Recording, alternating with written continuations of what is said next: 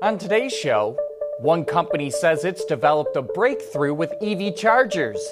Cadillac will add a bigger CUV to its lineup, and Kia comes out with a diesel hybrid. All that and more coming right up on Autoline Daily.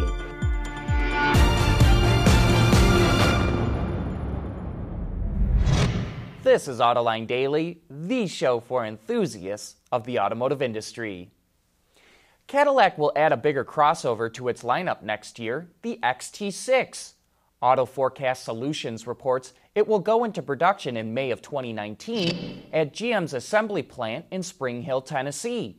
That's the same plant that builds the Cadillac XT5, and that suggests the XT6 will be built on the same architecture, but will be larger. Car sales in Germany look very healthy.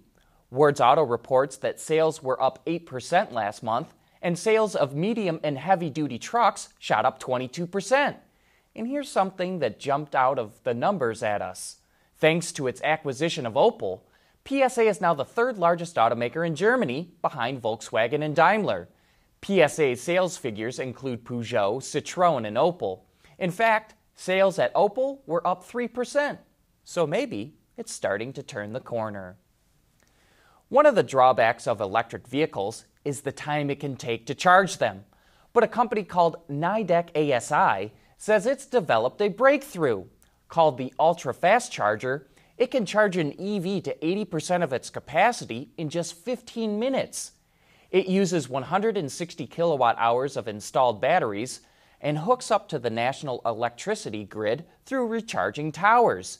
It only needs 50 kilowatts from the grid to supply 320 kilowatts of power to a vehicle, which is 6 times the power drawn from the grid.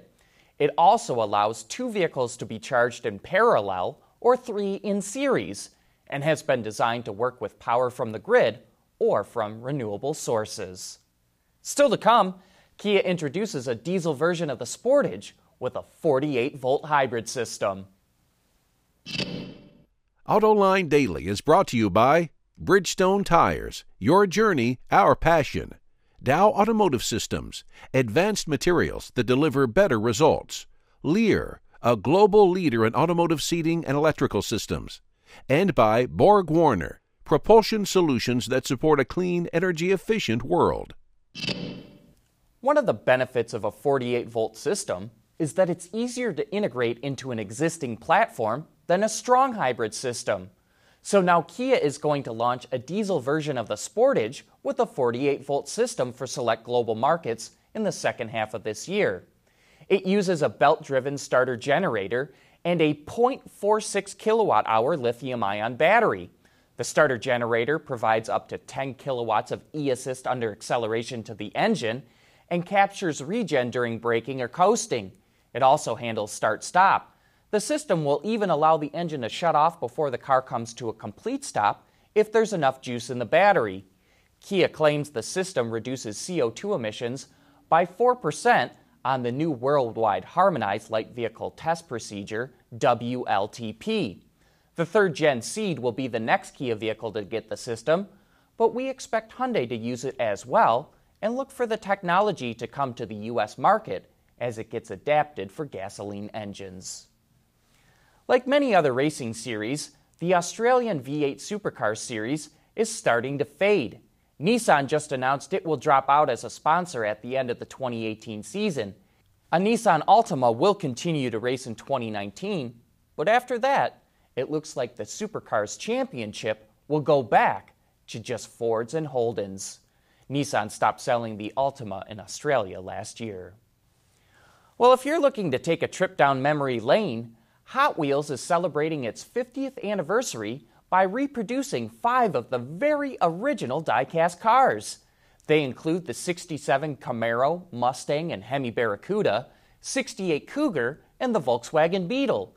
Each comes in packaging similar to the originals and feature candy paint jobs and redline tires. They're $5.50 a piece and go on sale in a few days.